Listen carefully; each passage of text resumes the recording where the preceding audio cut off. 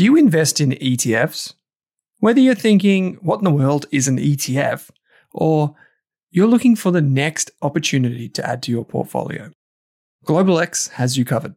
From big tech to bonds and bars of gold, Global X offers a wide range of exchange-traded funds. Go beyond ordinary with Global X ETFs. Visit globalxetfs.com.au. That's globalxetfs.com.au. Are you thinking about starting your wealth-creating journey, but not sure where to put your hard-earned dollars? InvestSmart can help. InvestSmart offers a free quiz that makes it easy to find the right InvestSmart ETF portfolio to help you reach your goals. Just visit investsmart.com.au and hit Get Started. Answer a few simple questions about your goals and how much you want to invest, and you'll get a tailored statement of advice with a portfolio recommendation. You can visit investsmart.com.au for a no obligations free statement of advice. This ad is brought to you by InvestSmart Advice, AFSL 334107. Hey there, here's a quick note. This podcast contains general financial advice only. That means it's not specific to you, your needs, goals, or objectives, so don't act on the information until you've spoken with your financial advisor. You'll find our full disclosure, disclaimer, and link to our financial services guide in the show notes. Drew Meredith, welcome to this episode 2 cents on the Australian Investors Podcast. It's good to be back. Good to be back. Hiatus. Short hiatus. Some kilometres travelled. Yeah, it's been a few weeks. Been reminded pretty heavily in the last few days from a few friends and listeners. Yes, it's been too long between drinks for us, mate. I feel like I haven't seen you for a very long time. You're a busy man. You're on Ausbiz, or a full mainstream celebrity now, and up at South by Southwest. And mate, yeah. Yeah, it was Sydney for a week for the Rask event, which is amazing. And you can watch that online for anyone that hasn't watched it. It's on YouTube. I heard there were a few gags about me. There were, during that too. I haven't listened. Do I need to listen? Well, when they stopped you at the New South Wales border with Victoria, and they said, no, go back. And then there were a few people in the crowd that came up to me and they were like, "Oh, Dr. Andrew Derrimouth here." And I said, "Oh, you mean Drew?" And they said, "Who?" Still.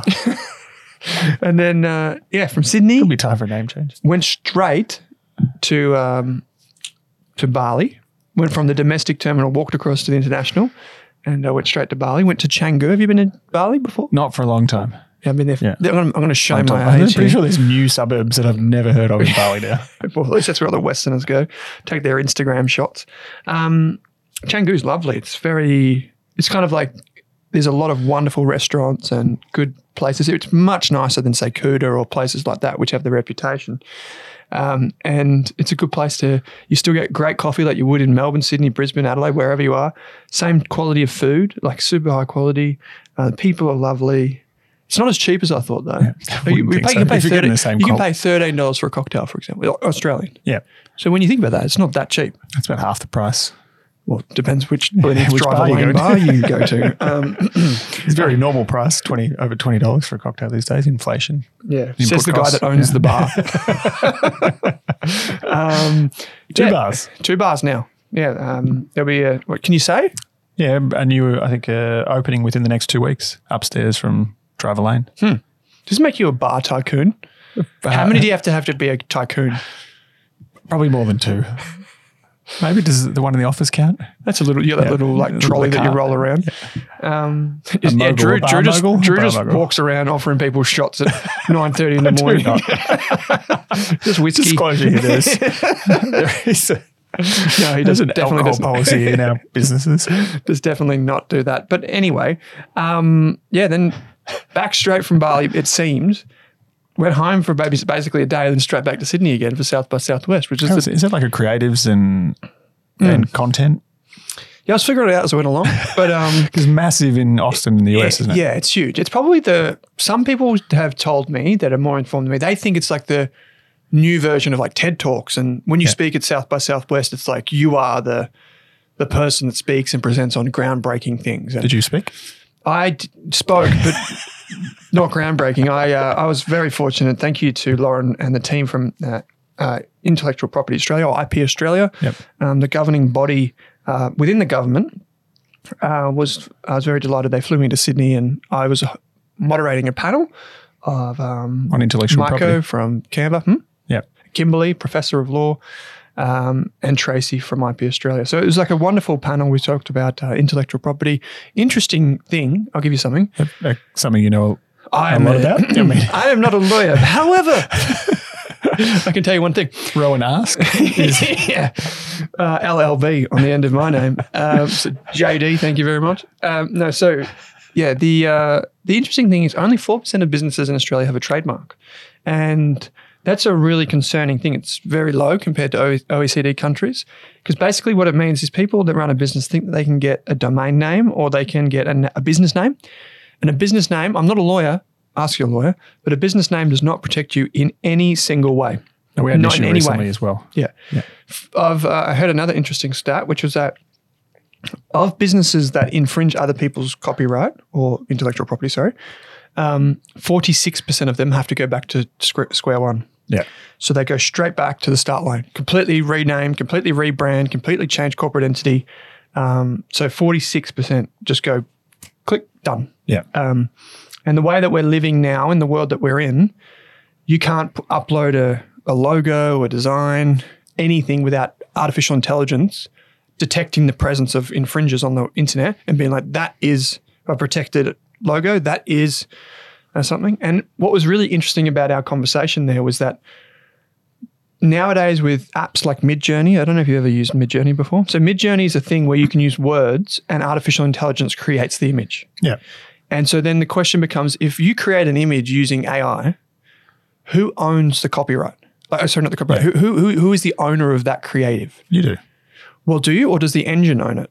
I think you do. Well, this is the question, right? What about, can I give you another one then? Seeing that Professor Dermuth is in the office. Let's imagine that the Zuck comes out, Facebook's God in chief. Mark Zuckerberg comes out and he says, the metaverse is here, guys. And you say, okay, great. Then you wander into the metaverse with your goggles and you create something within the metaverse. Is that your intellectual property or is that the Zuck? Is it his metaverse? It's his metaverse. Then it's probably his. Okay. Yeah. Interesting. But if you're creating AI for in your own universe. So you're saying like AI is like a shovel. Yeah, I think if you're paying to be in someone else's metaverse, if you do anything in there, they're probably going to own part of it. Okay, but if you're just creating so the metaverse is like a world that you step into. Anything that goes on in there is mine, is theirs. But if you get your paintbrush, aka Midjourney or your ChatGPT, that's yours. Exactly same as if you used MS Paint to create a logo. You're just using AI to use MS Paint. Oh, jeez, that's showing my age too. There we go. I'm going to hear that I'm incredibly wrong on all of that. But yeah, write into Dr. Andrew Dermuth at... Thank me later, Mark. Yeah. I'll take the check. So obviously we have a bit of fun here on the 2 Cents every Saturday morning, 7 a.m. But Drew Meredith here from Wattle Partners Financial Planning, based in Melbourne. But you can get in touch with him or the team anywhere from around Australia or even international. Do you have any international clients? Yeah, we have quite a few, mainly kind of expats, UK, Singapore, Hong Kong. Yeah. And then they have assets and whatever in Australia or tax files. Usually Australians that are overseas for a few years. Different, whether it's C-suites or all kinds of expats. Yeah, cool. So get in touch with Wattle Partners. I noticed you've got a buy, hold, sell here in the... I was just following your lead with being on TV this week. I got a text from Jamie, my business partner, about 10 o'clock at night, and he had Ausbiz up on the big screen. Yeah. What was it? 10 o'clock at night? That's an unusual time for Jamie, looking at the screen. Maybe that's just when he texted. It could have been later on. That's a bit sus, if you ask me. But there was a... on replay. Someone did write in, and they said, feedback delight. This was an actual... If you want to write into Drew and I, or anyone that's on the RAS podcast, you can do that with the link in your show notes. It says ask a question. You can select which podcast you want. This one's obviously the Investors Podcast. And it said, the call, October 17th, exceptional coverage of stocks, very detailed and balanced. Proud to be a RAS member. Represent. Well, thank you, Feedback Delight. That's lovely. Credit to you. Thank you very much, sir. The call... They actually emailed me during the week too. Did they? Would you like to join us in December? Yeah. What kind of stocks are you going to talk about? I don't know. Is it? You should go on. I?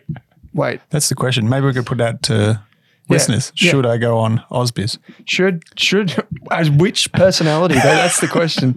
So you should go on the 14th. See if you can get on the call on the 14th. 10 stocks of December. 14th of December, because I'm back on. Maybe that's when they're trying to get me. You should definitely try and do this, because then we could basically do this on air and see how good it can be. But go and check out Ausbiz. It's available at ausbiz.co, I think. How long were you in the makeup chair for? Oh, I was sweating. But if you did notice, I'm a bit tanned. I got a bit sunburned in Bali, so my white skin. Anyway, buy, hold, sell. You've got a bit of a buy, hold, sell segment. Here we go. Yeah, I'll start with the easy one first, which is, it's a tough one this week. A stock is CSL. So a lot of questions. It probably leads into another discussion too. Oh, Jesus. Are you actually going to ask me buy, hold, sell CSL? Yeah. I don't know the answer to that. That's what buy, hold, sell is. You're live on air now. I hate buy, hold, You need sell. to answer this question. Even though You just did it. Yeah, even on though live TV for 10 stocks. Even though I have to do this as part of my job, I don't actually like it because I think it's not good. But okay. You have to do it. Okay, well, the stock is down. Holy heck. Okay, here's my technical analysis, Drew. The stock has fallen. It was at a support. Right, let me try my technical analysis. Here we go. Technical analysis or trading stocks. Here's Double bottom. Here's my thing. Ready? Wait, where's that noise? Which one's the ominous sounding noise? No, here we go. No, is it this one, Drew? Okay, here we go. And guess what day? Thursday, the 14th of December. Are you serious? I am. Reply to them now. Say, I would love to come on the show. Are you serious? Yes. Do it. Let's do it. Do it. Hopefully they don't hear this episode, so they won't know. Anyway, I'm going to apply my technical analysis now that we've got the ominous sounding music. If you ever hear the ominous sounding music, you know what comes next is not really real. The stock was at... Is it support or resistance? I don't know. One of the words that the people use on TV, it is up the top and then it is. So CSL was hovering around $300 a share, which seems like a ceiling to me on the technical analysis charts. Head and shoulders, maybe. And now it has fallen down to $233. So by my reckoning, that would be a downtrend. So it is in a downtrend at $233. Therefore, buy. And there's a reason for it, which Okay. seems a bit overdone. Maybe this is a long version of buy, sell, hold. We can wait till after the buy, sell, hold. Okay, now we're going back to the serious side of the show. Go on. Am I going back to the buy, sell, hold? Oh, well, okay, we're still in the buy, hold, sell. All right. Go. NBA season. Do you follow the basketball? Not at all, but I would say buy. All right. That's a good one. Is it the Phoenix Suns? Phoenix Suns. They got sold recently. Yeah, they may have been sold, yeah. And I was chatting to Jonathan Boyer from Boyer Research in New York City. I was actually chatting to him just yesterday or the day before. And shout out to the Australian Shareholders Association. They're holding their Virtual Investor Summit next week. Yeah, we're on. Yep. Virtual Investor Summit next week. You can get tickets. If you use the coupon code RASKCOMP, all in one word, RASKCOMP, you get it for free. So there's only a limited number of seats that go for free. RASKCOMP. ASA Virtual Investor Summit. Check it out. It's next Thursday and Friday. And it's all online. Check it out. Anyway, Jonathan Boyer was saying that there is a few companies in the US that are now pursuing this and have assets that hold things like hockey teams, basketball, football, like they're owned by people and businesses, and a lot of private equity activity in these industries. So I would say on that basis, very limited, shallow research, done nothing in the lead up to walking in here today because I didn't know we were going to do this. Buy. And Disney just released their ESPN numbers, if you saw that too. So, oh, really? I'm a hard buy on NBA. Hard buy. What team do you support? Miami Heat. The Heat? Yes. Wow. Okay. Like when LeBron was there, did you jump on the bandwagon? No, I didn't. I was pre-LeBron. Okay. That shows my age also. Yep. Never ask an investor his age. Yeah. Okay. And buy, sell, hold. Getting into summer. Linen. Oh, I thought you meant like linen for your bed. I was thinking linen sheets or linen shirts. Linen for your bed, linen absolutely. shorts. I did buy some linen shorts in Bali, actually. Of course you did. I'll give you a pro tip to anyone that shops in Bali at one of these markets is if you ask them, did you make this? Everyone says yes. And then you go, okay, I will barter for this. I will pay you $20 Australian, which is exceptionally good for them. I will give you $20 Australian for this shoddy pair of shorts. And they go, oh, no, dirty, like they say it in Indonesian repair. Anyway, then when you finally agree on a price, they go, okay, I'll call the boss. I'm like, so you didn't make them. This is false advertising. Anyway, linen, yes. You? Yeah, I'm a buy. Okay. You are very trendy, mate. I will give you that much. Okay, so seems like a lot has been going on. We've got CSL as a buy. Mine was kind of tongue-in-cheek. I don't know enough but I think it's a high-quality business. NBA season, buy. Linen, buy. We're very bullish today. What else is happening in the world of investing? I mean, the CSL story leads into this Ozempic story. Have you been following that? Yes, I did get asked about that because of ResMed. ResMed's been smashed. CSL's been anything healthcare that's to do with like long-term treatment of health issues has been smashed in the last, I think, 3 months, 6 months. Yeah. Like CSL, I think they're both down over 30% in a short period of time. I think, yeah. Have you seen if I bring out my technical analysis again on ResMed, I'll quickly. Oh, don't. Okay. That's a bit scary. Not the share price, not your technical analysis. So you're saying my technical analysis is not scary? Yeah. Okay. Rask technical analysis coming soon. Not scary. Ahead of Halloween coming up. So that's perfect. We should do like spooky Halloween session. Anyway, the stock for ResMed is down from $33 to $22.68 at the time of recording. That is a firm downtrend, but it looks like it has hit support at around about $22. So this could be the formation of an upwards triangle. But this is what we see in trying to invest money all the time or trying to build long-term portfolios. Both the stocks have seemingly, there's a couple of factors there. Higher bond yields are impacting on valuations of healthcare companies because they're longer duration or they got long-term growth. Higher PE ratios. Yeah. But then this Ozempic, which is a treatment for either diabetes or obesity and weight management, has been basically the short-term benefits that it could, help reduce the need for dialysis and sleep apnea and all these things because of, lower levels of obesity. But the market's extrapolating like a very small thing out into the future as having a significant material impact on businesses, which have all come out and said it's highly unlikely to have any impact at all, let alone a material one.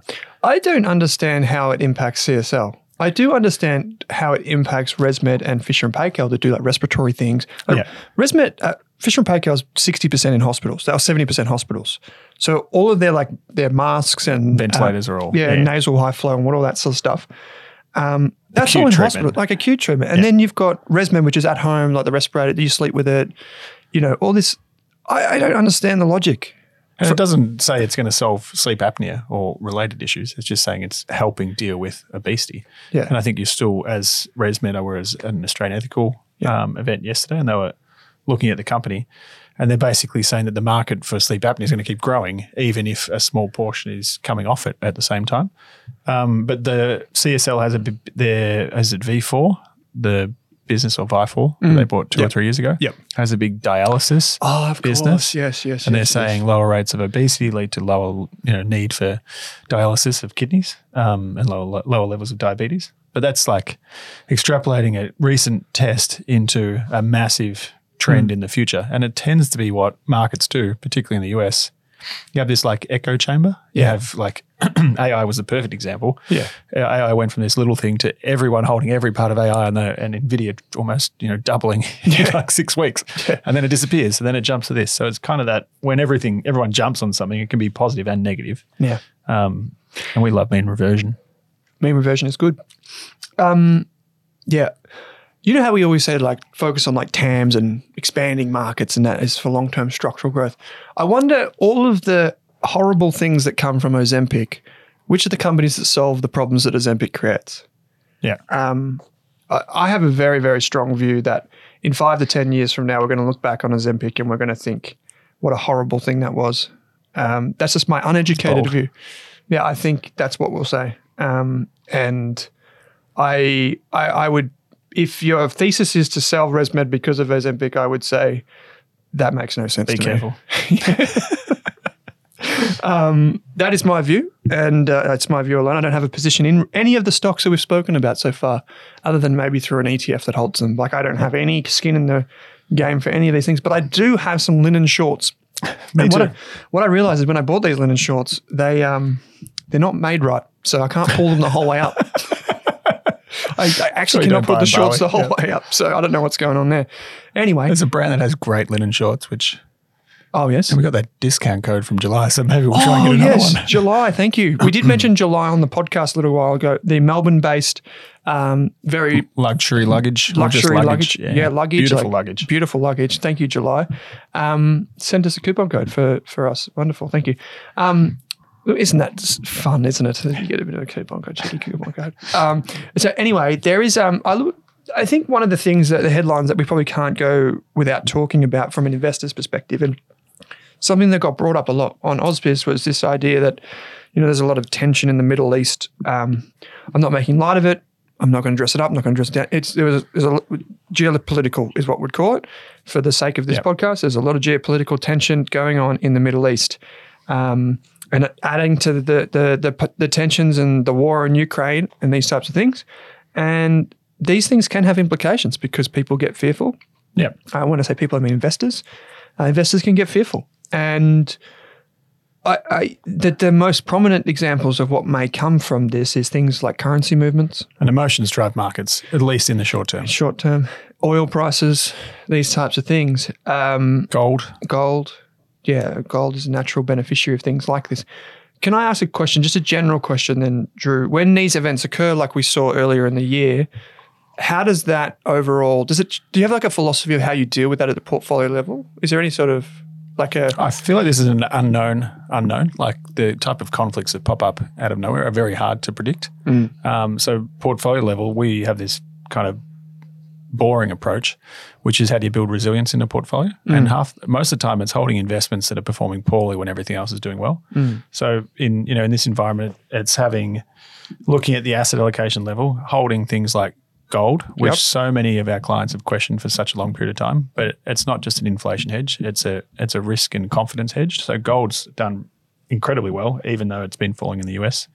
It's the currency's actually held it up in Australia. But you basically look at an asset allocation level and also as kind of a sector and revenue or geographic diversification. So energy was incredibly popular last year, but energy, and it will probably perform well out of this because oil prices go up, but that could be a short-term bite and then it becomes more difficult. Or you've got a bigger risk of this crisis or combat, or whatever we're going to call it, contributing more to inflation. So if it contributes to inflation because supply chains and groups and countries like Iran and Egypt and other oil producers get involved, well, you've got risk that inflation remains elevated and interest rates remain elevated. Sorry, Andrew Dermott. But there's these kind of second and third order impacts of it that just make it important that when you build a portfolio, you don't go all fixed rate bonds. You always have some fixed and floating rate.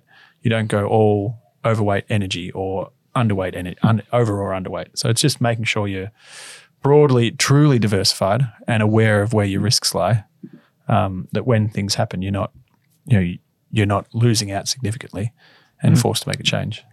We often see that's a really it's like you always say the resilience. Yeah, you're building a portfolio that is truly diversified. Yeah. It survives no matter what. What we often see is a flight to safety, and that's why you see gold prices. They've bounced back a little bit in the last couple of weeks, but you often see a flight to bonds. Which US has happened bonds. a little bit, but been offset by Federal Reserve. And then the other thing that you see is a flight to US dollars, the reserve currency. So you see a lot of people making those types of trades.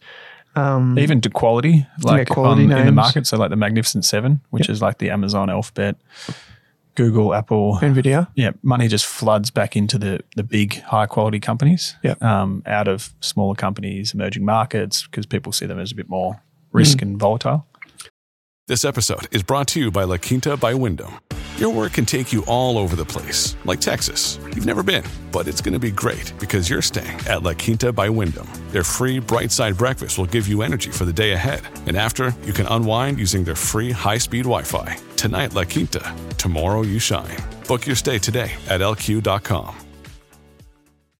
When you think about it, so the NASDAQ 100 is up about 45% odd so far this year. The S&P 500 is up about 15%. So all of the top end, we're seeing that already. It's done all the lifting. Which creates an opportunity for investors who are willing to look further down the market cap spectrum there. But I think in terms of me personally, this hasn't changed the way I plan to build portfolios. Like it hasn't. The same portfolios that we were going to build 2 or 3 weeks ago are the same portfolios we're going to build now. Yeah. Because we just don't like those things that we those transient things are not what brings you money, I don't think. And I think there's bigger themes and trends at play, whether that's artificial intelligence or higher bond yields or slowing global economic growth or the risk of recession. As much as this is, significant on a humanitarian level, in an investment and financial level, it's actually not moving the dial yet, which is so completely all good things. Unemotional. One, maybe two more things here quickly before we get to questions, mate. Netflix, what happened? Smashed it, up 10% overnight. That's surprisingly. Yeah, that's it. Keep it short. No, they added, I think they were expecting 6 million new subscribers in the previous quarter. So US does quarterly earnings results. We're only 6 monthly in Australia, which might be, we do quarterly updates, but 6 monthly proper reports. Yep. I think their 6 monthly might be better. I think so too. Like there's too short-term a focus over there. Yeah. But 8.7 million subscribers, so that's at least more than 30% more than expected. Another price increase, and they're getting a lot of growth in the ad-supported.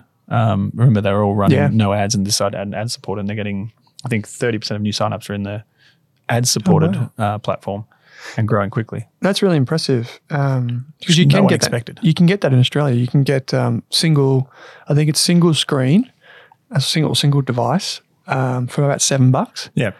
I do not want ads on mine, so I'm willing to pay more. Like I got to tell you, I did not want to watch the ads. I don't know about you. Do you have ad supported? I don't watch a lot of TV, but I think I've just got the normal one. Yeah, I don't want ads, but that's fair enough. Like, this is always a challenge that Netflix faced in places like India or places around the world where it's expensive to run the offering, and because people can't pay the premium US dollar price. Yeah. So they offer the ad supported version, which is great. I think it's a good solution because people were worried like, where can they go from here? Well, you got price increases in one hand, and then on the other hand, you got ad supported. So it's a pretty good model.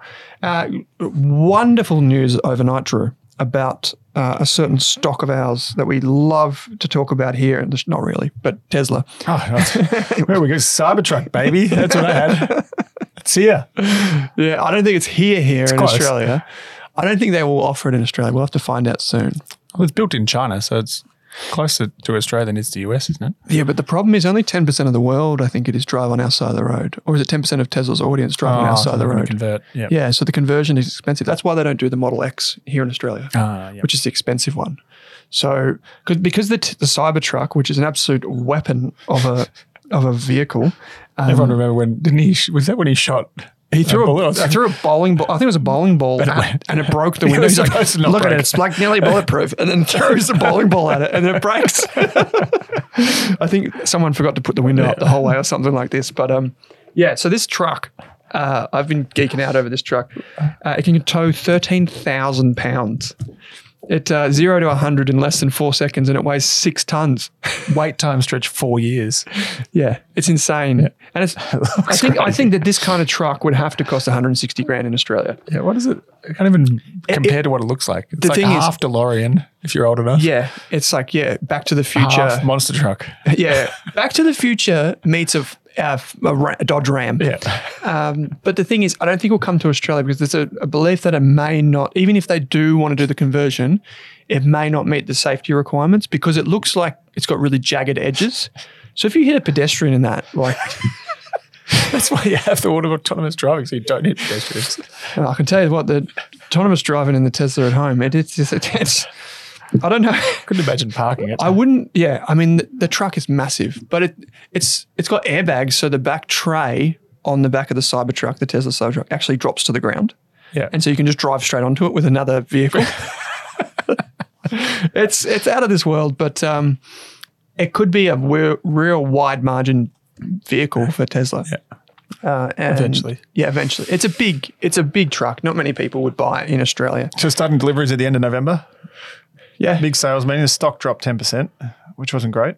And he's saying it's not going to be a cash flow contributor for at least 18 months. So they're probably going to produce what's Rivian producing? Like 50 cars a quarter. Yeah, I saw a headline the other day. It was just one of those gotcha headlines where it's like, this company loses $50,000 for every car that it sells. And I was like, I can guess which company that is. But they look good though. So the thing is, with there's a wait list for the Tesla Cybertruck, and I think Australia represents about 3.5% from memory of the wait list. Yeah. But we're the second biggest country in terms of waitlist. In America, it's like 70%. Yeah. So it gives you a sense of how much more valuable the US market is to Tesla than anything else. Yeah. At least for this. Obviously, Europe for the others is great. But it's an interesting thing. And all right, man, I hope it comes here. All right, so we will release a bit of a special update. We have been trying to get Bill Mitchell.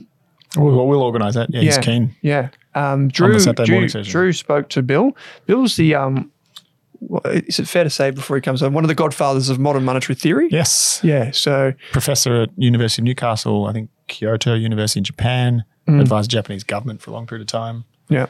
So Wrote the book on it.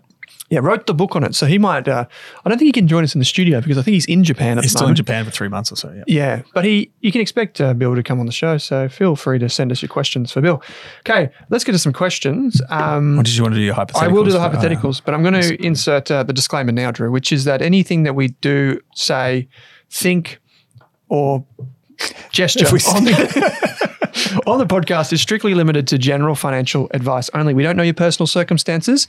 Even if you do write into us, we do ask for a funny name so that we can further anonymize the questioner, and we can say that we don't know who you are exactly, and you should speak to a financial advisor who can take into account your needs, goals, and objectives.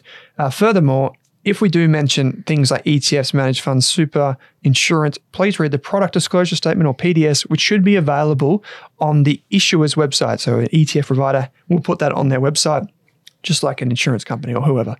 So go and check that out. Now, I've got some hypotheticals for you, Drew. I'm going to ask these in rapid fire because I want to get to the questions that have been sent in. What's your number one piece of advice for a 20-year-old? Have fun, but don't get bad debt. Okay. So stay out of personal loans and credit card debt. Yeah, okay. That's good. I would say focus on your career and earning as much as you can. That's very serious. Yeah. Well, also have fun. So number two, what's your number one piece of advice for a 40-year-old? Well, this is tough because it's me. So Okay, Drew giving Drew advice. find something that gives you joy in your work. Mm-hmm. So that's like, I spoke to someone yesterday at an event. He just basically changed careers into financial advice after, I think, 20 years in another career. And he said just as he got to 40, he stopped worrying as much about what people thought and pursued something that he had a lot of interest in and gave him kind of joy in his work. So That's great. I would say find the right balance between your contributions to super, paying down your mortgage, and investing. all right. That's my serious I'm response. doing life advice. You're doing super advice. Yeah, because at this stage, you just want to make sure you're doing the regular contributions, maybe not more than what you've already used compulsory from your employer, but you want to make sure you are contributing now to benefit from the long-term compounding in the lower tax environment. And for the reason why I say both property and investing is because a lot of people prefer just to put their money in their offset account. Yeah. That's fine too, but just do something. Even if you've got kids, just do something. Finally, Drew, what's your number one piece of advice for a 60-year-old? You do with a lot of clients that are 60? You still need to think long term. Most people at 60, they kind of narrow their investment horizon to like 2 or 3 years. You know, what's a good dividend paying stock now? You're still going to invest for 30 to 40 years. Yeah. So don't think short term and think about how, longevity of your capital and that you can still be patient when you're investing. You were fun for the 20 and 40-year-old, but you weren't fun for the 60-year-old. I'm telling you, they're going to live another 35 years. That's positive. It is pretty positive. Okay, yeah, I would say I get financial advice. No, I genuinely would. I'd say if you're 60, now is the perfect time to get financial advice because your financial planner can help you make really meaningful changes to your current predicament and your future predicament at this point in time. Maybe a little bit, maybe 57 is a good age. Somewhere in that range is a really good time because you can do transition strategies. You can do Most of your expenses start to disappear in your 50s. So. yeah, this is the golden era for you to get financial advice. So go and check that out. There's a link in the show notes. You can get in touch with Drew and Jamie and the team at Water Partners. But you can also just visit moneysmart.gov.au, the PIFA website for someone near you, whatever. But I would also say maximize your super contributions. Yeah. As a general rule, like obviously we don't Start speak a general. pension. Yeah, get into There that. was a stat that came out in the last week or so, which was that a lot of industry super, the number of people over 65 in industry super funds that have commenced pensions is incredibly low. So once you're 60, your pension, you can get a tax-free pension from your superannuation assets. Whereas in SMSFs, it was something like 80% of SMSFs over 60 members had started pensions. I think it was like 15 or 20% in industry funds. That's great. And so that advice cap. Yeah, go and do it. Okay, question. First question comes from Annie Position. We didn't leave much time for. Now, we've got about 10 minutes of questions. So we'll be quick. Annie Position says, how can a new investor effectively identify and evaluate investment opportunities in the Australian share market, particularly focusing on non-speculative companies with sound financials? When traditional brokers may lack research support or interest in small cap stocks, what alternative strategies or resources would you recommend for conducting thorough research and finding promising investment options in this scenario? Annie. I'm pretty boring here, but the way I've historically done it is track down or look at some of the better, more popular fund managers that are in those sectors or have similar things. Like you find a quality manager or a value manager like Platinum, and basically go and look at the companies that they're holding or their top 10 and kind of look in deeper into those and find the ones that interest you and kind of fit your objectives, because the universe is so big. And then also listen in. Most of them do a retail webinar where you can understand, even ask questions about some of the companies they're holding. So I always start with the fund managers, the active managers, and find out which ones they're preferring and then narrow my list from there. Yeah, great. I would add to that and just say some of the fund managers I would like to follow are Lakehouse Capital, Gains Capital Management, DMX. DMX. Not the rapper, but DMX is DMX Asset Management. Even Luke Larrative comes up with some good ideas. Yeah. Then we've got, you could just look at them, but Morningstar's good for large caps. I said really basic information too. They're great. But you did mention FN Arena in your notes here, which FN Arena run by Rudy Philip Van Dyke is quite good. Yeah, so that does like a summary of all the broker recommendations for probably the ASX 200. Yeah. Maybe not far out of that, but I mean, most brokers don't go out of the ASX 200 anyway. And finally, two things I would mention, my old alums, Claude Walker from Rich Life does a really good job over there at richlife.com.au, and Strawman, which is a fantastic website. You do have to pay for premium features, but strawman.com is the best small cap research platform in the country, I reckon. Okay, so that's a great one from Annie. And otherwise, Annie, what I would say is use those fund managers, then create your own checklist. And this is the thing that I forgot to say, which I should have said. On my Twitter bio, Annie, there is a link to a Google Doc. You can just go to Owen Rask on Twitter. There's a link there. It's got analyst training. It's like a free Google Doc for about 20 pages, and it goes through all of the resources that I use. Okay, Super Saver says, we know that a substantial majority of active managed funds do not beat the market consistently and add unnecessary costs like commissions. Hence the success of quote-unquote low fees, broad-based ETFs for the long run. Our super fund money is being actively managed by a fund manager. Therefore, wouldn't it be better to just buy, inside of our super, a couple of these cheap ETFs? Can we actually do that? Would that also save us part of the commission that the super fund is charging us for the active investment management? Drew. It depends. Oh, God. Sound like a lawyer. There's three wrinkles to this question probably. One is, can you buy ETFs within your super fund? And depending on what it is, you generally can. Mm-hmm. It could be a Australian Super Member Direct. It could be a platform if you've got whether it's a financial advisor or a fund manager. Mm-hmm. If it's an advisor, you basically want to make sure you're having a conversation about what your objectives are from your advice. Like, are you worried about cost? Are you worried about active versus passive? What is your view on the volatility of your capital? So that's probably one question. And yeah, you just have to understand what you're giving up or what you're gaining by going active versus passive. As you know, I say it all the time, active and passive. Yep. Like we'll use both within portfolios. I think active is more relevant for retirees generally. I had the additional wrinkle, which is that the numbers around active versus passive underperforming are kind of a little bit jaded. We've talked about a lot. There are a lot of index hugging active managers included in those numbers. But if you go to someone like Morningstar or Mercer, who narrow down a universe of active managers, there's a significantly higher portion of the managers they view as quality tend to outperform over the long term. So it's a very broad base, but that's why we see a role for both in most portfolios. And I'm wary of calling it, using the word commissions. So yeah, I don't know what that means. I think what we're referring to is just the investment fee. So if you're in an ETF, you might be paying an investment fee of say 0.1% to BlackRock. But if you're in an active fund, that could be 0.8% to Magellan or someone similar. So that's not a commission. It's basically a fee for the person investing the money or the computer investing the money for you. Yeah. Commissions in our industry refer to Different being things. paid to distribute product, which don't exist anymore. So Yeah. it's just making sure that, and everything does come at a cost. I think Super Saver did say commissions in brackets after costs. Yeah, so costs are very different. Costs and fees are very different to commissions. Yep. Commission's kind of a bit of a dirty word nowadays. And it just depends what your objectives are. If you're comfortable with the index, then. Yeah. I would say anyone who understands how those things that say active versus passive, anyone who understands how those reports are calculated, know that it's not an actual reflection of what actually happens between active managers and passive managers. Like if you actually study those things, like everyone's like, index funds outperform active funds. It's very, very shallow analysis that goes into that report.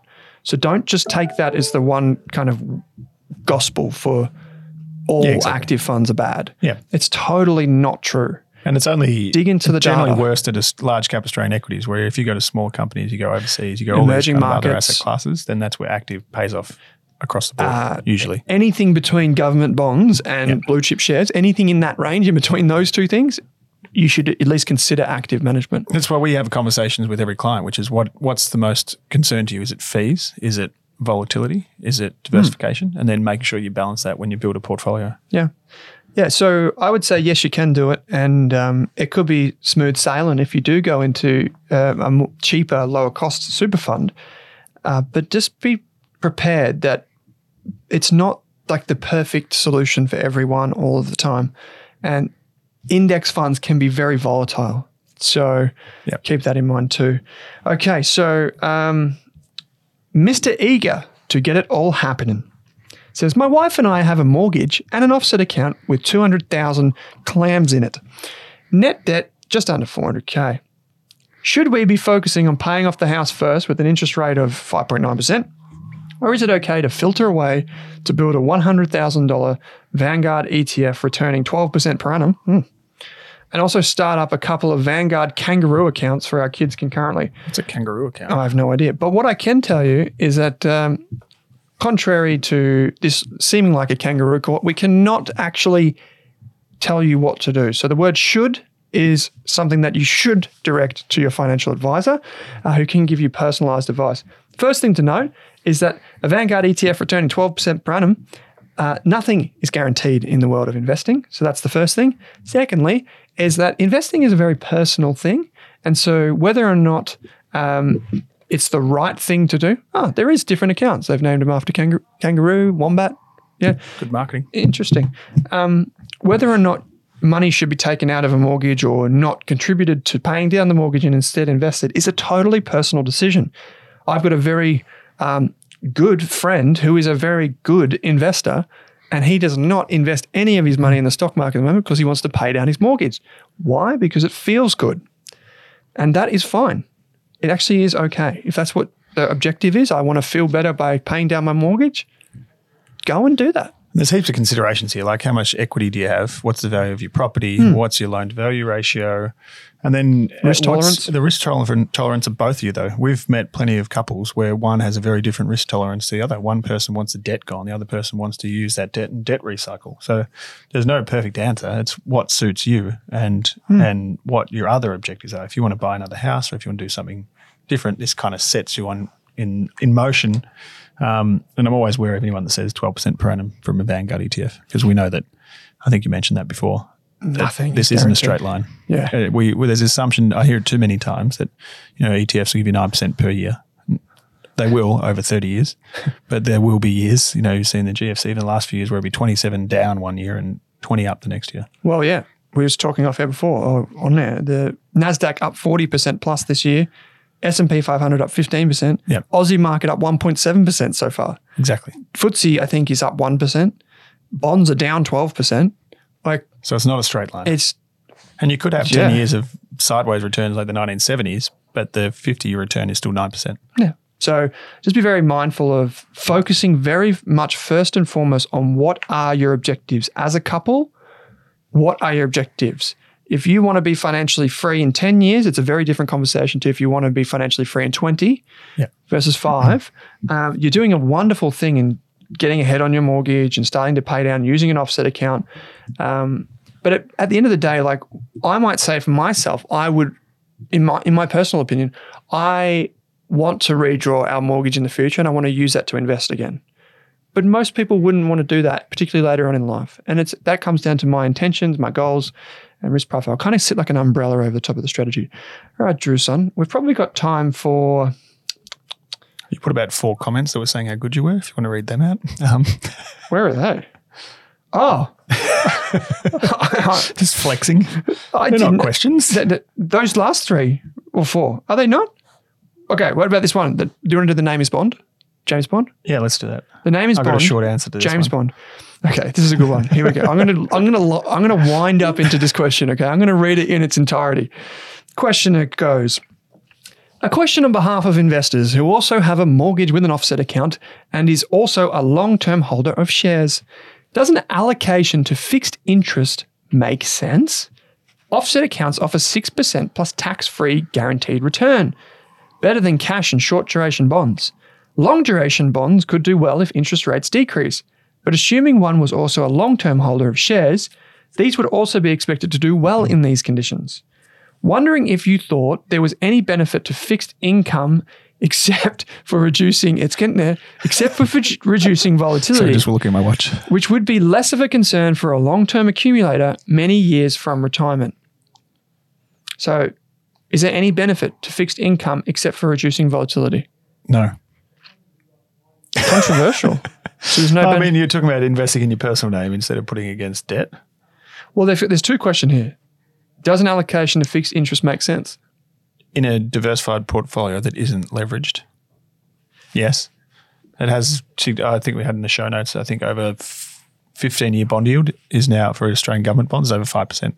So you can put money in bonds and get 5% before tax. But this person's saying if they're investing for 20 or 30 years, say, But they've got a mortgage and they can use an offset get a account. tax-free return of probably, if your mortgage rate is 6, then depending on what tax rate you're on, your guaranteed return is like 8% or 9%. So you're saying all in the offset account, baby? At least for the time being. Yep. And mainly if you're going to be putting it in your personal name and you're in a high taxable income. Yep. If then you're just looking at basic return calculations. If you're putting in your super fund, then that's where you want to put diversification. Yeah, so The opportunity they're cost. making a very good point here about an offset account is the best option, but a lot of people don't have the option of an offset account. So then fixed income does protect you and it provides some cushion that then you can redeploy that money when the stocks fall, for example. But they actually touched on a deeper question here that is more mathematical in nature. They actually talk about, well, is there a benefit? Because we add bonds to the portfolio to deflect some of the volatility. Yeah. But if you've already got long duration assets, so in this, what does that mean? Investments that are more sensitive to interest rates. Yeah. If interest rates fall and you're invested in healthcare stocks, for example, the value of those healthcare stocks should go up because interest rates have fallen, just like bonds would go up. Exactly. So are you getting bond proxies? Yes. So are you getting more bang for your buck by using those instead of long duration bonds? And the answer is probably mathematically yes. And technically getting the same return if you put it in Yeah, an offset the account. offset versus bonds at the moment. And there probably is a mathematical equation here that would show that you could use an offset account as your cash and your proxy fixed income bucket for income. And then you could use long duration shares like growth shares. You just have to think about it that way and compartmentalize it. Which is very hard to do for a lot of people. A lot of people would see their their stock portfolio banging up and down this way and that. And at the end of the day, bonds are pretty safe. Yeah. Bonds are a bet that... When they did negative 14% in 2022 and they're down again this year. Well, I'm not saying the stock market's going into the Great Depression, but if we did go into a period, like say... I mean, I'm pro bonds, very pro bonds. Yeah, me too. And Just so like... not in a taxable entity that's leveraged. So say, for example, like Japan over the last little while, or like the US stock market in I think it was the 30s, late 20s, that was a horrible investment for a very long time. Yeah. Even Australia wasn't that good from the top of the GFC right to about 2015, 2016. Even from then to now. Yeah, it hasn't been that great. It's flat. Other than dividends. So it's not always a sure thing is what I mean to say. Yeah. So you want to cover all bases and diversify. What were these other things about? I can see like the... Oh, you're in trouble in one of them. So you forgot to put some checklists in the show notes. So no need to be sorry, just be better, please, Owen. Okay. I went to buy Amazon shares in 2005, but then I got higher. Did you? Yeah, apparently. Credit to you. This is other the show one- notes for a Fiona Balzar. You mentioned they were putting a link in the to the ASA checklist on management. I did not do that. I will do that. So SEO firms, that's interesting. I don't know what's that all about. They're asking, you're talking about, the role of SEO, and there's been some dodgy groups in SEO. Yep. We had a good experience with a group called Bring recently. Yeah. On a couple of our publications. But you're looking, if you want to look for a good SEO group, this is getting into business podcasts, isn't it? Yeah, it is. But look that's at okay. the clients they're working with and the other groups they're working with generally, not necessarily the emails that come into your inbox every day. So I would love your opinion on people that email you regarding SEO. You know how you get those dodgy emails that are like, would you like to optimize your website? We don't have to put an accent. Don't know what accent that was. I used a company 15 years ago and they turned out to be, what did they say? Fraudsters. Do you think they have cleaned up the industry and are of any use? Cheers, Stuart. I would not do that. There is a wonderful podcast on the internet. It is free for anyone to get. It is called The Blogging Millionaire. If you want to learn how to do SEO, it is the single best resource on the planet. I can almost guarantee you that. And it is so well hidden that many people know about it. So the things he talks about on there are absolutely exceptional. The Blogging Millionaire, if you want to learn about SEO, that will be what you need to know. And then you speak the language of anyone that tries to email you and sell you something. Okay, Drew, this has been a lot of fun. People who want to get financial planning can head to wattlepartners.com.au, or better yet, just go to the link in your show notes. You'll answer some questions. They'll get sent across to the Wattle Partners team and they'll be in touch. If you want to hear more from me, you can find me on Twitter at OwenRask or on rask.com.au. The winner of this week's Best Question to Name gets a free pass to the Value Investor Program. Drew, I would like to go with Christopher Allen Joyce. We didn't even read that question. I'll save that for next week. I'll go for Mr. Eager to get it all happening, who asked about the Vanguard ETF. Yeah. Mr. Eager to get it all happening. If you're a Mr. or Mrs. or however you identify, send us a message via the Rask websites and we'll get you a pass to the Value Investor Program. Do we have a dad joke for this week, Drew? We do. I was just trying to find the right one here. Okay, it's always go for a pressure, hard pressure at the end. So what do you call a beehive without an exit? Unbelievable. That's actually pretty good. Yeah. I'll give you like an 8 or a 9 for that one, mate. Write into us and let us know how Drew did with this week's joke. If you do want to send a question in for next week, please do so. Or a dad joke. Or a dad joke. Send us anything that would help us out because clearly we need it. You can also check us out, if you like, at the upcoming ASA investor event. This is a virtual investor event. Use the coupon code RASKCOMP, RASKCOMP, and you get a ticket for free. On the 26th of October, Drew and I will also be here in Melbourne for the Wattle Partners retirement event. It's for anyone over 45, but have we sold out, Drew? No, we still got tickets, I believe. Oh, really? So Wattle Partners retirement event. It's in the show notes. I can guarantee you that tickets left. This one is in the show notes every week. Yeah. There's only like 5 or 10 tickets left. You can come along. It's a free event. Come chat with us. Speak to the Wattle Partners financial planning team. Fund managers, you name it, are going to be there. So good bit of fun. Chance to get out and about. Drew, as always, thanks for joining me. Good to see you.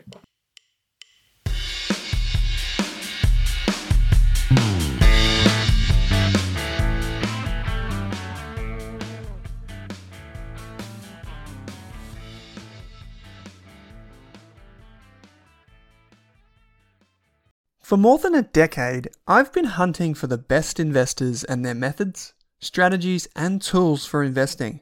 After years in the industry, countless books, a few degrees, and 1,000 podcasts and live shows, I've rolled this accumulated knowledge into something called Rask Invest. If you've ever heard me talk about a core and a satellite, active and passive, true long-term compounding, or you simply want to know exactly how I would invest, now is your chance. Rask Invest is our new investment service, designed for all types of investors who want professional management of their core portfolio at a low cost from a team they trust. Rask Invest helps you automate your wealth creation and passive income. Simply click the link that says Invest with Owen in your podcast player to join one of our live platform walkthroughs or book a call with us. You can also view the Rask Invest PDS and TMD and get invested with me.